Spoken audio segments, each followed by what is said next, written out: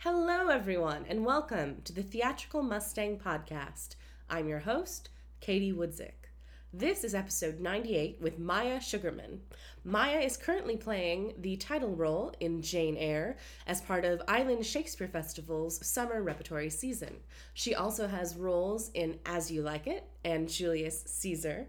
We talk about the challenges and rewards of being part of a repertory company that does outdoor theater. Don't forget, you still have over a month to see ISF's 2016 season. More information can be found at islandshakespearefest.org. This episode is sponsored by Queer Pride on Whidbey Island. More information at queerparade.com. Find out more about this year's events, 3 days of free events, including a youth-led open mic, an unconference on Saturday, followed by a Saturday night soiree. And on Sunday, the flagship event, the third annual Queer Pride Parade. Don't miss this jam-packed weekend, which will be my last weekend in the Pacific Northwest for quite some time. Please enjoy episode 98 with Maya Sugarman.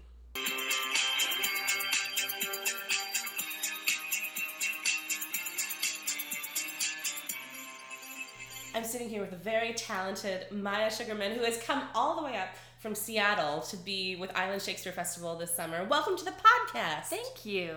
So we're going to talk about lots of fun stuff. How has the summer on Whidbey been so far for you? It has been so great. It's hard to imagine a more perfect place than Whidbey Island in the summer in the Northwest. So that in and of itself has been pretty great, but it's also been such an amazing experience to be working on this kind of project. I don't think it's super common to be working at 3 plays at one time in such a quick process. We basically had 3 weeks of rehearsal before moving into Tech Week, then opening 2 shows within 2 weeks. So it's been pretty intense, and I guess this is really our second week of having all 3 shows open, and it's been a lot of fun. Fantastic. How many of these fellow actors did you know before coming up here? I don't think I knew anyone. No one? I knew no one. And now I feel like I have known everyone forever. They're family. They are totally family because we spent so much time together. I mean, so much more than really a normal process. Because we had 3 hours of rehearsal and a half-hour break, then 3 hours of rehearsal and an hour break, and then 3 more hours of rehearsal 6 days a week. So we were with each other a lot and working on such different projects that it brings out different parts of people, and there's just a kind of sense of trust and kind of working through a tough time together too that comes from that. And there's quite a few people who are not from here and so are looking for family, unlike a kind of when you already have your little social group on your own. Sure. And you're just coming together during a show. It was such an immersive kind of project, so it's been a lot of fun. We just went camping last week. Up to Deception Pass? We went to Deception Pass. We also do a weekly bachelorette night, which we did last night. I have never watched the show until this season. It's a good season. I can't look away. It's pretty amazing. There are some people in the cast, I won't name names, who don't understand our love for the Bachelorette, right. And I think we've talked about this a lot, and if they listen to this, they will know who I'm talking about. But you really have to embrace the concept and the ridiculousness of the conceit of the show. And once you do, it just does so much. You can't act this. I've never seen someone act that kind of vulnerability that these people somehow have on this show. And right. The episode that we watched last night was insane, and it was just like heartbreaking. Are you caught up now? I mean, this is because it totally works though, because I feel like this is what Shakespeare was back in the day, right? The Bachelorette, we're the flippin' groundlings. We have our orange peels. Yeah. We're waiting to see whether it's going to be Robbie or Aaron, and we are not Aaron. Ooh, damn! Spoiler alert! Oh. I will definitely put that in the episode description that it's a spoiler. Yes. We were pretty shocked at the Luke right? thing. And I took this great picture of everyone just kind of with their hands on their faces in shock, because it was really such a thing where you can see from the outside how well they work, and it was shocking. And that kind of like lost love scene, I've never seen a scene written that well. It was amazing. Oh, when he was like, "This is not how it's supposed to go. This is not where it ends." Oh, and then he goes, "I already miss you," and it was just amazing. Yeah. And I mean, can you come up with a better villain than Chad? I don't think so. No, Chad's amazing. And he's funny. There. He knows what he's doing. I think he's actually pretty smart. Oh, my mind is whirring now because I'm trying to draw like all of the parallels between The Bachelorette and Julius Caesar, but I don't want to work that out during your interview. But I think there's a fair amount. There actually is, and I was thinking about this today and thinking about actually Jane Eyre and there's just like the idea of romance and like how people connect, because one of the things that is true on this season is that the guy who got the first impression rose is ending up in the finals, and just like that kind of immediate connection that people have, which I think is very much what happens in Jane Eyre, that very quick connection of feeling like these two people are meant to be together, is pretty amazing. It's just amazing how true it is. Absolutely. Mm-hmm. So we've name dropped two of the shows. So Julius Caesar, Jane Eyre, As You Like It, rotating repertory. Rotating rep. So it's not quite a normal schedule. You'll have to look on the website to know exactly when it is. IrelandShakespeareFest.org. But so we are here every evening, 6 p.m., Thursday through Sunday, at this wonderful space, this really great theater that we just changed around a little bit, and somehow it feels like the worlds are very different with the costumes and just the way everything's designed. And it's pretty cool. It's just cool to be a part of that, and a little scary because we don't get to do the shows that often. So today we're doing Jane Eyre again, and it's been over a week since we've done it, and I'm a little scared, but I think it will be okay. I think it's not only a beautiful setting, right? Mm-hmm. You're off of Max Walton Road, about off the ferry, maybe a 10-minute drive. And folks, as I have said before, it's really not that far from Seattle. No, it can make it happen. Yeah, about an hour, really, if you don't go at a really popular time. Right, yeah. As you should. But I think it's also a beautiful thing that, I know Seattle Rep does, you could see two shows in Rep, but to have the same 15 actors? Yes, we have a youth actor. Riley. Who's such a star. Who's amazing, and she's our 16th. But 15 core actors doing the same 3 shows. There are very few places left that do that, and outdoor theater, right, and pay what you can. Right. All of those things. It's pretty unusual and pretty bold with the amount of time we had. I wasn't sure whether it would come through, but the whole group and the people who are making it happen are really, if you dream it, you can do it people. And absolutely. It's been pretty remarkable. Scary also, but remarkable.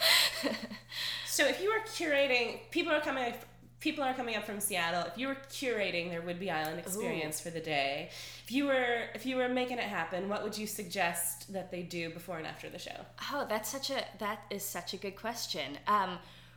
We have been just having a great time hanging out on the beaches. Yes. And there's just so many nice ones to just walk around. Max Walton Beach, Double Bluff, to kind of do some sunbathing and tide pool watching and things like that. Pokemon hunting? Yes, Pokemon hunting has been a big trend. And also, you should definitely go to Putney Woods, I guess, because they have a Jane Eyre trail, which I was really excited about. What? I didn't know this. Yeah, it's this amazing trail system that was created by volunteers, and it's in the woods, and they're kind of these narrow little trails that you can run or mountain bike, or I think horseback ride if you are so lucky to be able to do that. That would be like the ultimate Jane Eyre experience, right? Yeah, so you should do that. And they also have the trails, like they have Wuthering Heights, and then next to it they have Trail of Two Kitties, which I think is a very clever pun, and I really like that. So I would make that part of my day. Okay. I think the my favorite restaurant I've eaten at so far is probably Prima Bistro. Yes.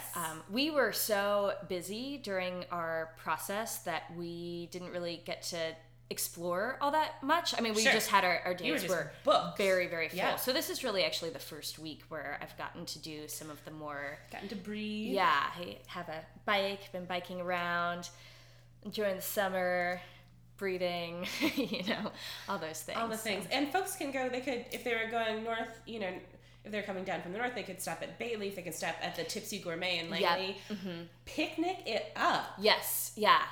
People love the Star Store. Yes. Which is in downtown Langley. Good place to pick up some snacks.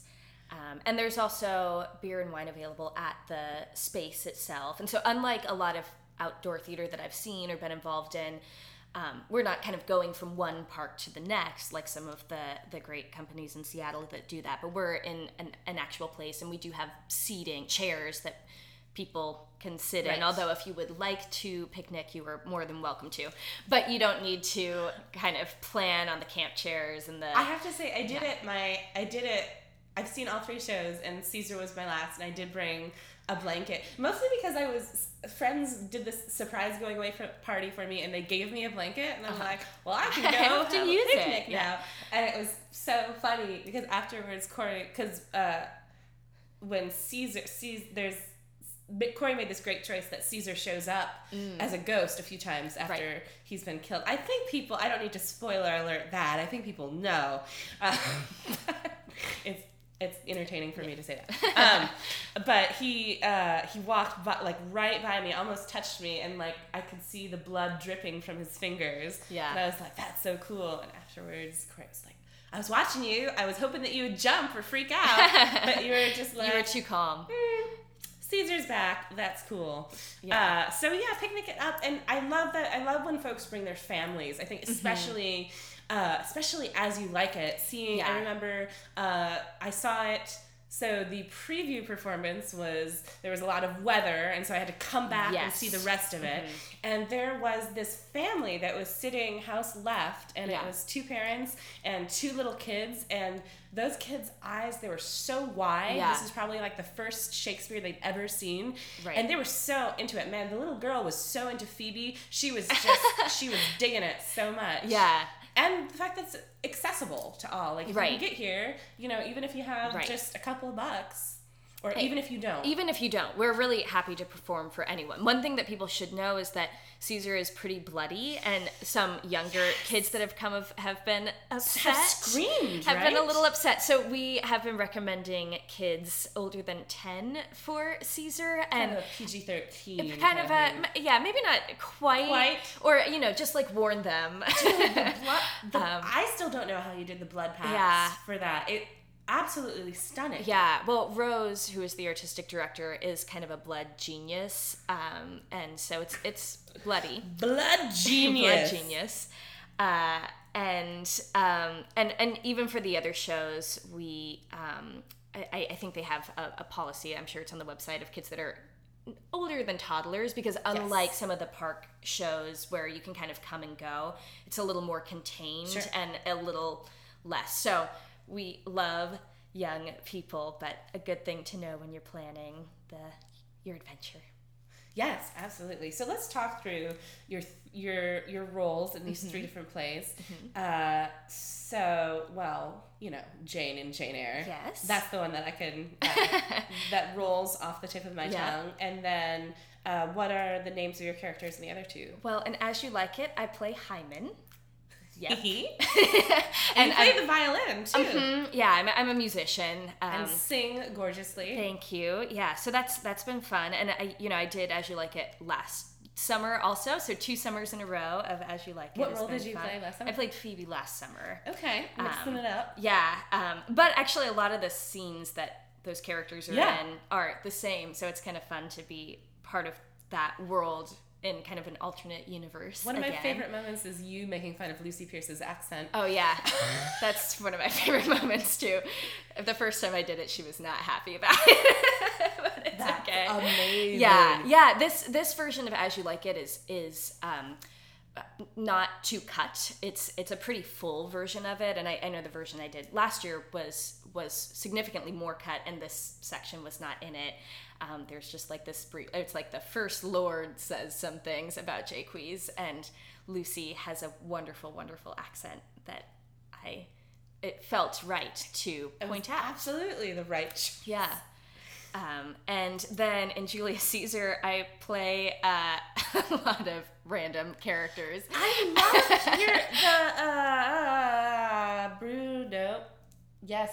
Brutus's servant. Yeah, Archimedorus. I'm very proud of my work in that. I love that character. Yeah. Well, okay. So in fairness, it is not quite written the way it is, but because we only have 15 people, and Corey wanted to make sure that we kind of kept some of the more important characters kind of separate, like as the more important characters. There weren't that many of us left over to play the many, many, many servants and messengers. So we had to combine two characters because of just the way it was double cast. And it made a lot of sense that Brutus's servant could also be the person warning Caesar of some trouble that might be coming his way. And so I had probably too much fun. Also, we rehearsed Caesar at the end of the day, and Corey probably thought I was totally the problem child because I was making too much of a plot that didn't actually exist in the play. I got so invested and riled up in that moment. Yeah. I was just like, read the letter, holy crap. Yeah, and I love my costume for that. Everything about that is great. And then I play like a Caesar's soldier or not soldier, servant, and Octavius's servant. Yes. And then I come back as Lucilius, who actually, another Bachelorette reference, I was inspired by Alex from The Bachelorette, who you might remember is kind I can totally see that. He was kind of a shorter guy, and like maybe had a bit of a Napoleon complex, and was like maybe compensating a little bit. I'm so glad I know that about your choice. Right. If you come back and see it, I think you'll really understand it. It's a real thing. Wow. Yeah. And then, okay, let's dig into Jane. Yes. Jane Eyre. I remember reading this book in AP English class in high school. You have the book with you today. Yeah. Which our listeners can't see. But no, it's there. It's here. I have it. Yeah, it's happening. And just, oh my God, like falling in love with Rochester, right? You're just, as a 15-year-old theater geek with a big imagination, like there is no bigger love than that love. When did you first encounter this story? I've read it in high school, but I have pretty vague memories of reading it. For so many people, it is their favorite book, and that is not my experience. I mean, I remember kind of seeing the audition posting and being like, I think I could play Jane Eyre, but not really knowing for sure, not really remembering, kind of knowing the key parts of the story.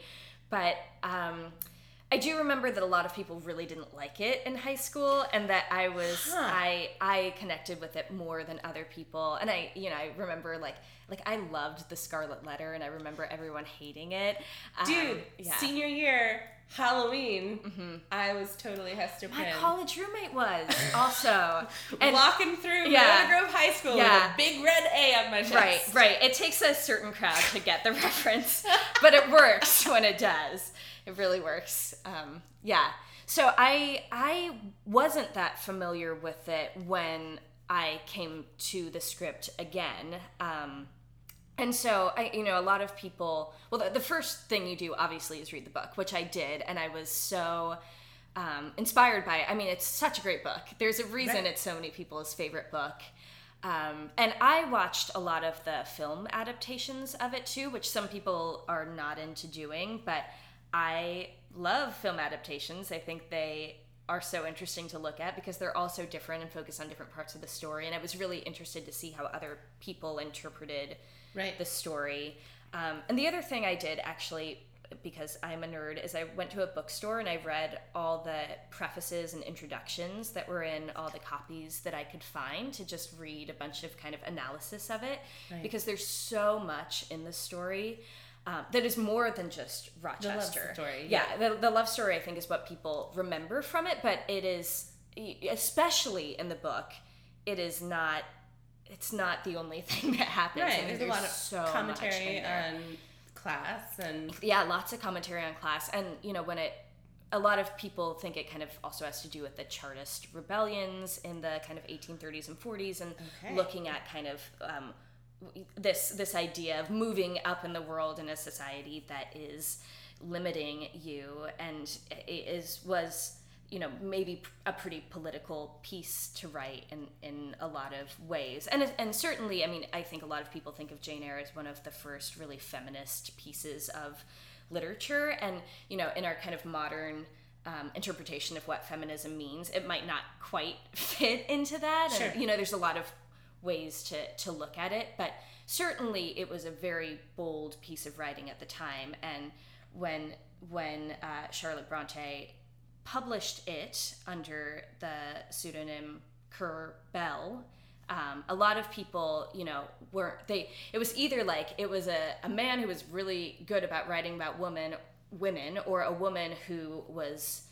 just incredibly like too risque and just kind of gross in a way for all of the things that she said and did. I don't know why, but immediately you say that and I think about like I don't know.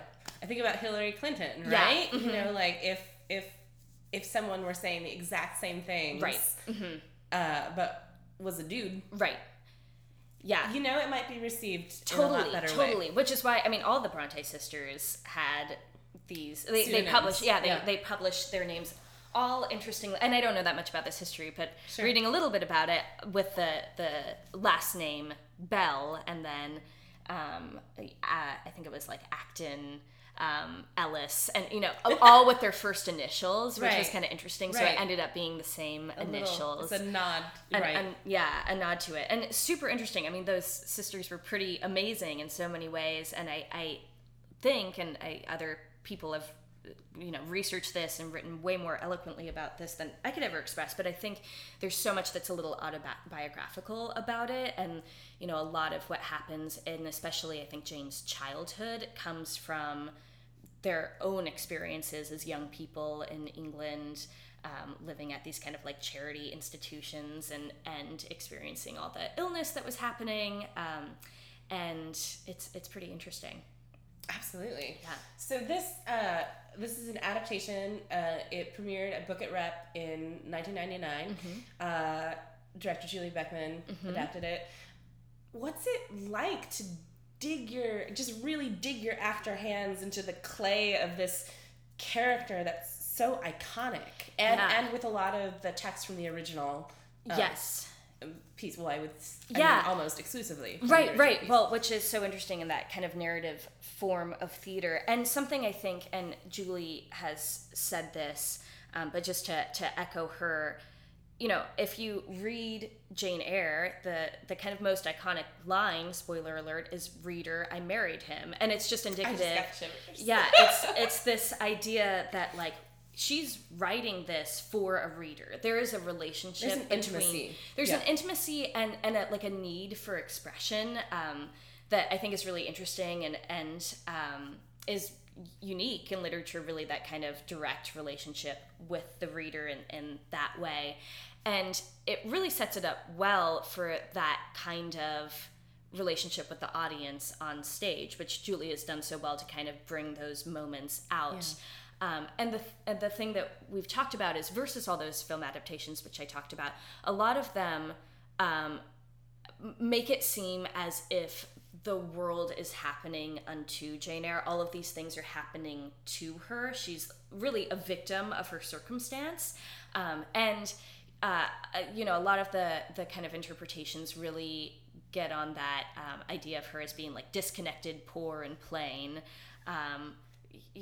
Poor, obscure, plain, and little, all of these kind of smaller descriptions. Whereas in this adaptation, because Jane leads the action, because she brings the world into being with the kind of narration, and I think this also happens in the book, she is so self-reflective in a way that just can't quite happen when you take out that those pieces of the text, and that makes it so wonderful. I mean, she's so much stronger in this adaptation than she is in a lot of interpretations of the story. I would say that, and now that you've drawn out that thread, reflecting upon seeing the show, definitely felt that she was the agent of change in her life. Right. Which is so true to the idea of Jane Eyre. I mean, another very famous line, which actually did not make it into her adaptation because it is a little bit of a weird thing to say, but she says the famous line, "I am no bird and no net snares me. I am a free and independent being, or I'm an independent being with a free will, which I now exert to leave you." But that idea of being a free and independent human being is like pretty important and can be hard to kind of really capture how much she has that kind of sense of agency and independence and power. And it's pretty cool to be a part of it. It's also a pretty funny book, and especially in our context, it's a gothic story, but it's really hard to be creepy in the most pleasant place in the world, Whidbey Island, Pacific Northwest, in the summer. And well, some of those sound cues with Bertha, yes. I tell you what. Yes, they can be creepy, but one thing that is also very nice is that even, we're kind of, you imagine that it would be a much kind of more British, gray that's happening, but sometimes it's pretty sunny.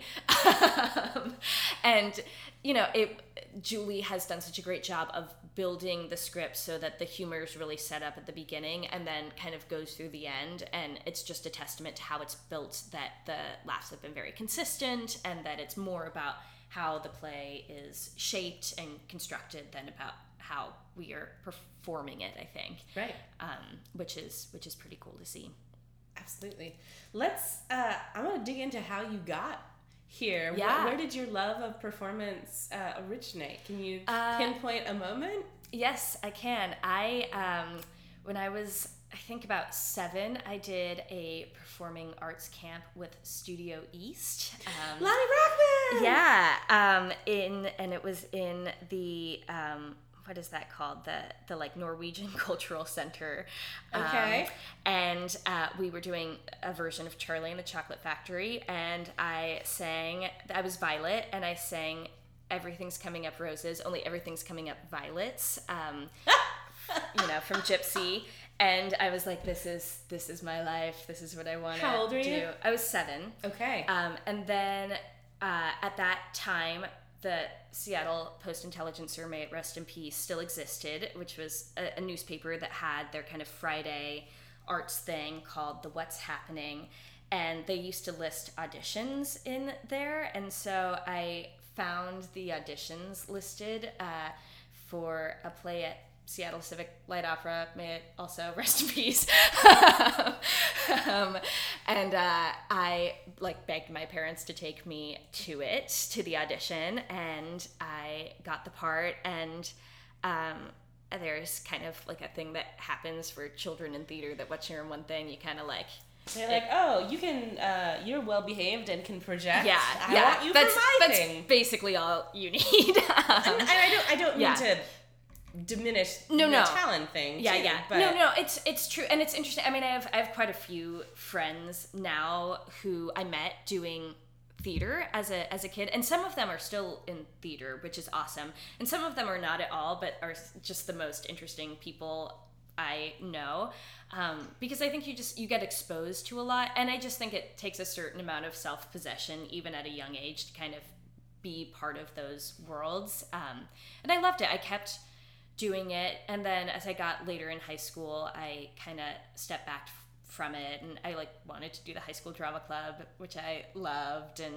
didn't think I was going to continue doing theater at all. I thought that I might go into medicine and become a doctor, and then there were kind of a series of things that happened right after I graduated college where I just didn't feel like I was in the right place doing the jobs that I wanted to do, and I just kind of had this little dream of still doing theater. And so I decided, after I had these kind of short-term contracts that ended, to come back to Seattle because I knew I still knew some people, and also because I would have the support of my family to be able to make it work, and I lucked out pretty soon after that. So yeah, that's my journey, all from that.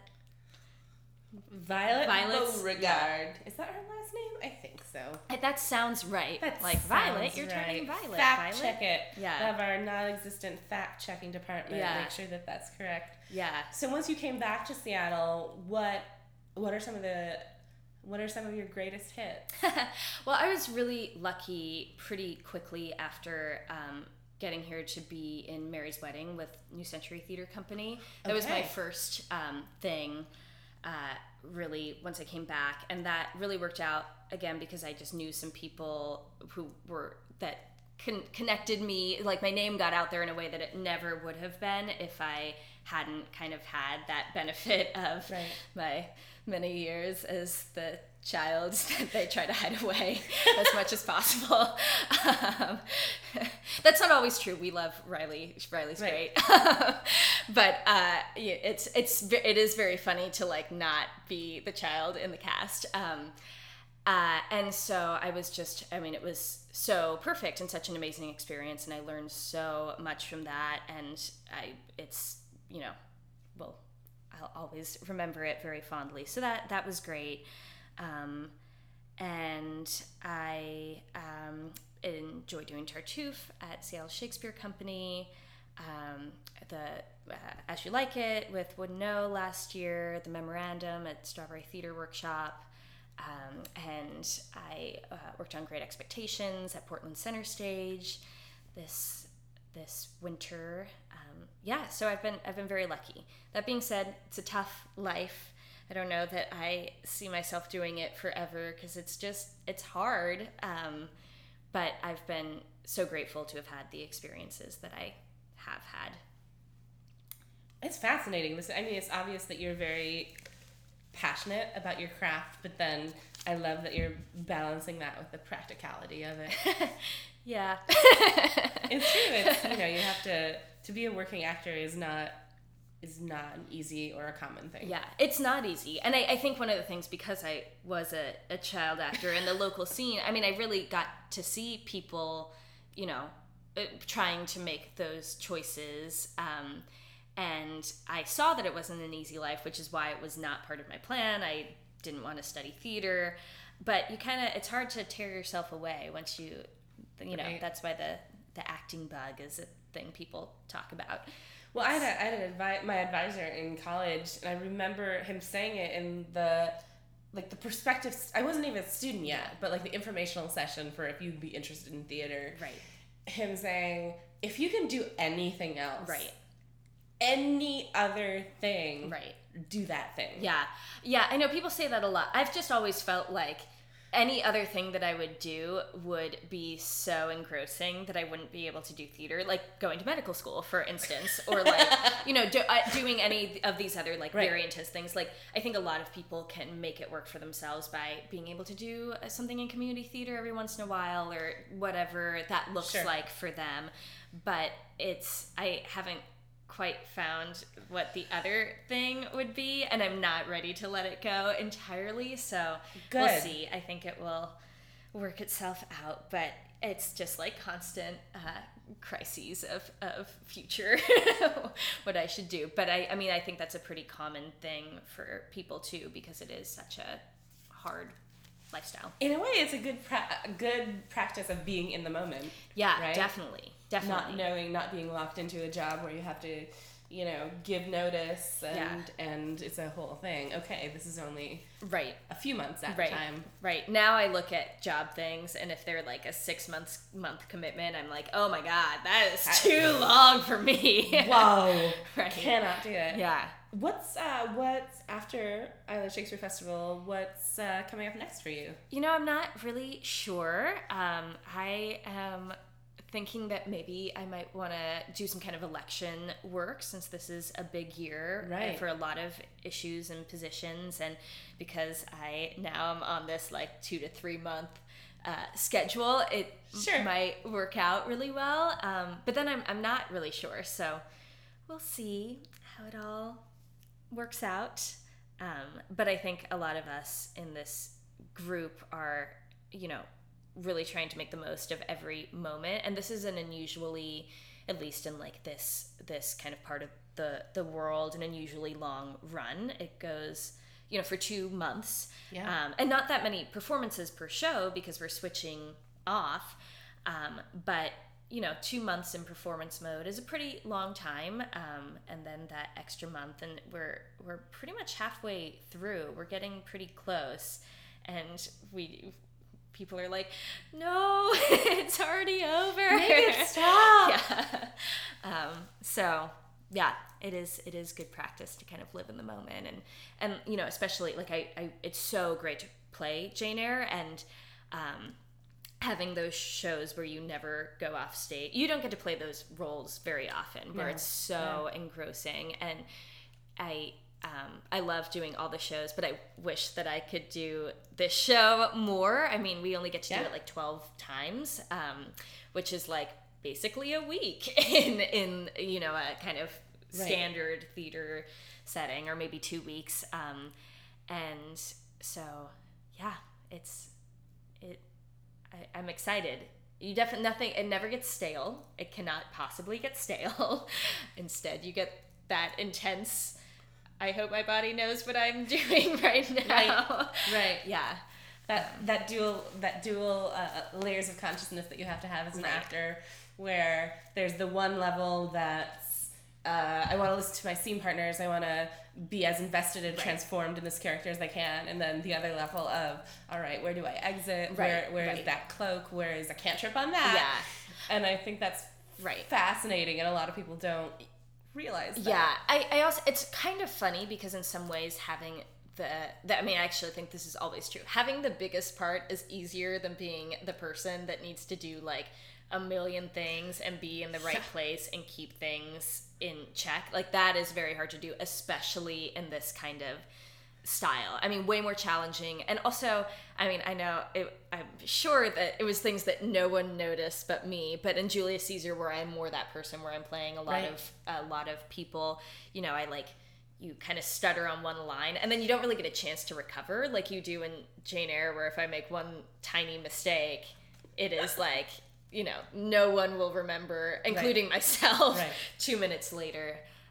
And it's also just so much less distracting when you have that kind of role, that once you're in it, you're kind of on this ride and you can't get off of it, versus when you get to kind of like go backstage and get distracted. Even if you're playing the same character, where you kind of like have to jump in and out of the world, getting to have the opportunity to like go into it and just ride the wave is pretty cool, and not something you get the chance to do all that often, or at least not something that I get the chance to do all that often. Maybe some people do. Would you say that you've discovered things about yourself as an actor doing these 3 shows that maybe you didn't know before? Oh yeah, that's such an interesting question. I mean, I think because there is such a range for everyone, and I think, because there were pieces that I felt very comfortable in, like I felt like I was very well suited for Jane Eyre, and I felt like I knew how to do it well, and that I kind of had all the quality. Like I came in, I think, pretty confident that I wasn't worried that I wasn't going to be able to do it. I felt sure that I was going to be able to do it. But, like we were talking about with the Artemidorus character, I don't think I ever would have pulled that out in a group that I didn't trust quite as much, and in a group that I didn't feel like I had already somewhat proven myself to.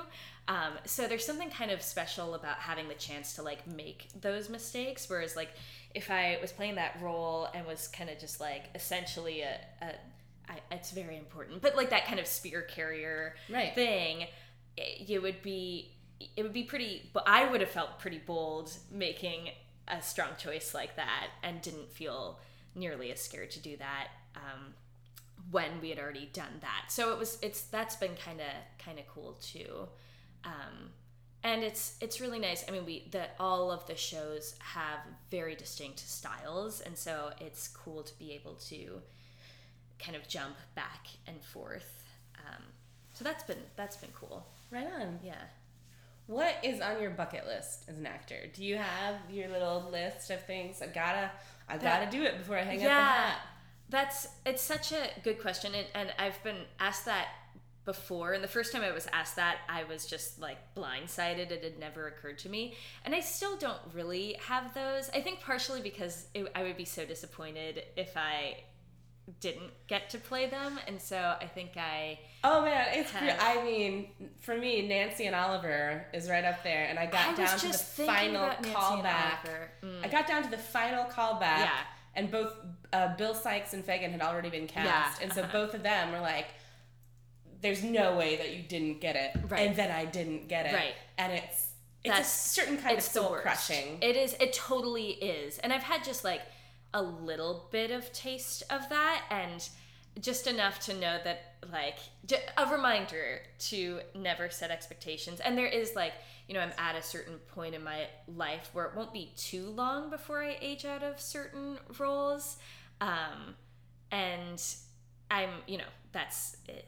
It'll be fine. I don't need to play every role, but I have a good Nancy story. I loved Oliver when I was a kid so much, and had watched the movie a million times, where they, spoiler alert, don't show Nancy dying. I did not know that she died, and my parents and I went to London for this big family trip, went to the West End and saw Oliver, and I was like 7 or so, and she died, and I was so shocked and so horrified. I cried for like the next day. It was so bad.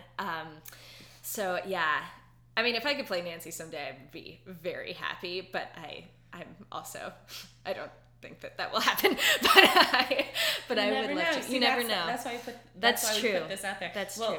What's funny is that I don't know if a lot of people know this about me, but I also I played oboe and English horn classically for 12 years. And so I went to I'm like, no, I'm not going to be on the ensemble, thanks. I went to the band director. I'm like, do you need an oboe player? Yeah. And it went on. And so I was playing oboe and English horn in the pit. And there was a couple of performances where our Nancy lost her voice. And the director had to step in, book in hand. Yeah.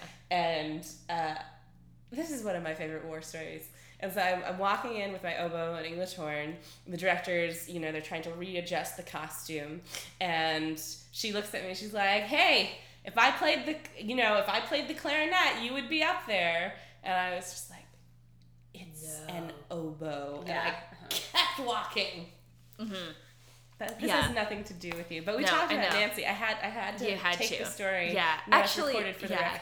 That story makes me think of an experience I had. I think I was in like maybe 8th or 9th grade, and I was playing Dorothy at Tacoma Little Theater in Wizard of Oz, and I got really, really sick. Like, I could not sing, and there was definitely a munchkin who was so ready to go on. Like, of course, knew all the lines, and it was such a good lesson in that, like you are replaceable. Like, you are replaceable. You are not that special, and like, someone will be there to be able to take your role, and like, that's a really good lesson to learn when you're young. In a weird way, right? Yeah, in a weird way. And I mean, she did great, and I wasn't like, I wasn't like mad about it, but it just was a really good reminder that, like, you know, it's not about you, it's about the show, and it's about telling the story, and people will make that happen.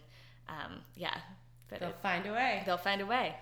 So as we're sort of winding our time down together, is there any advice that you have for performers or actors that, I mean, is there a philosophy that you live by, or what's the best piece of advice that you've gotten? Oh, I don't know.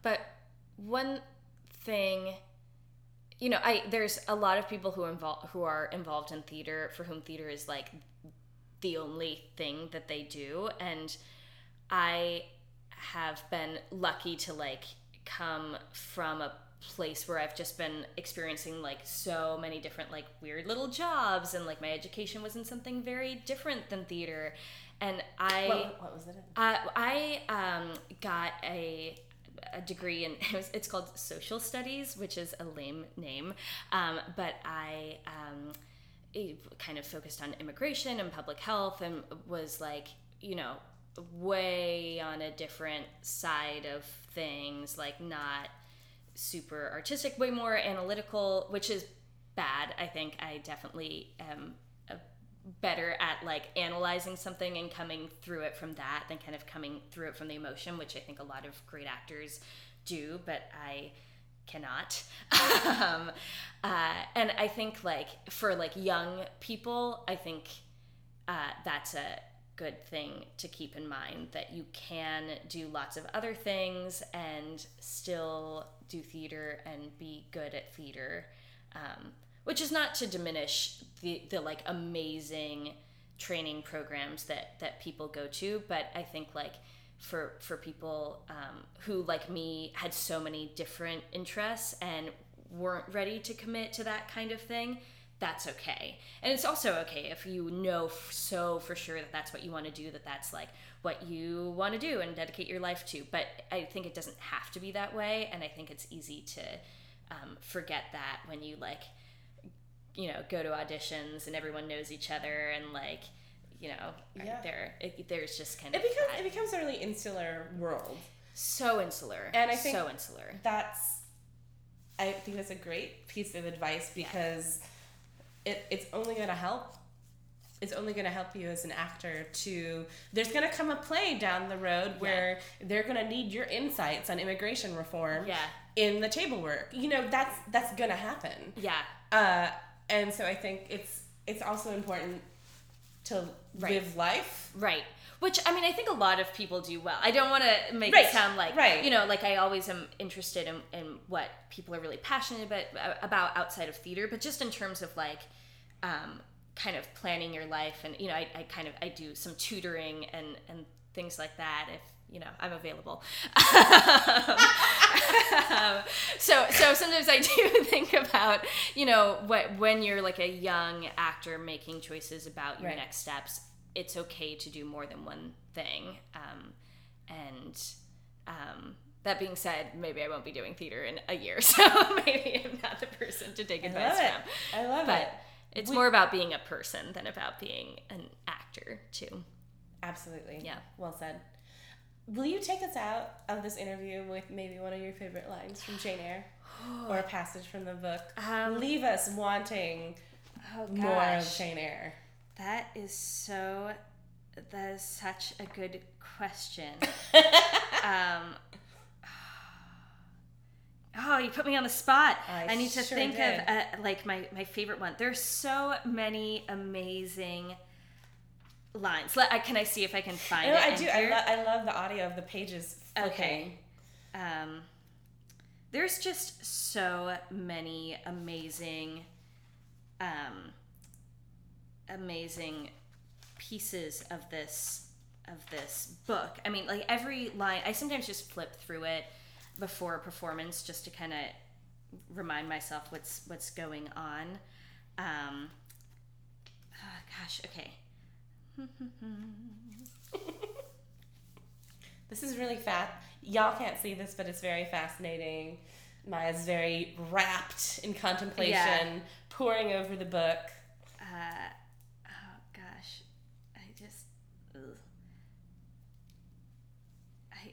So I want it to be this moment that happens. Okay.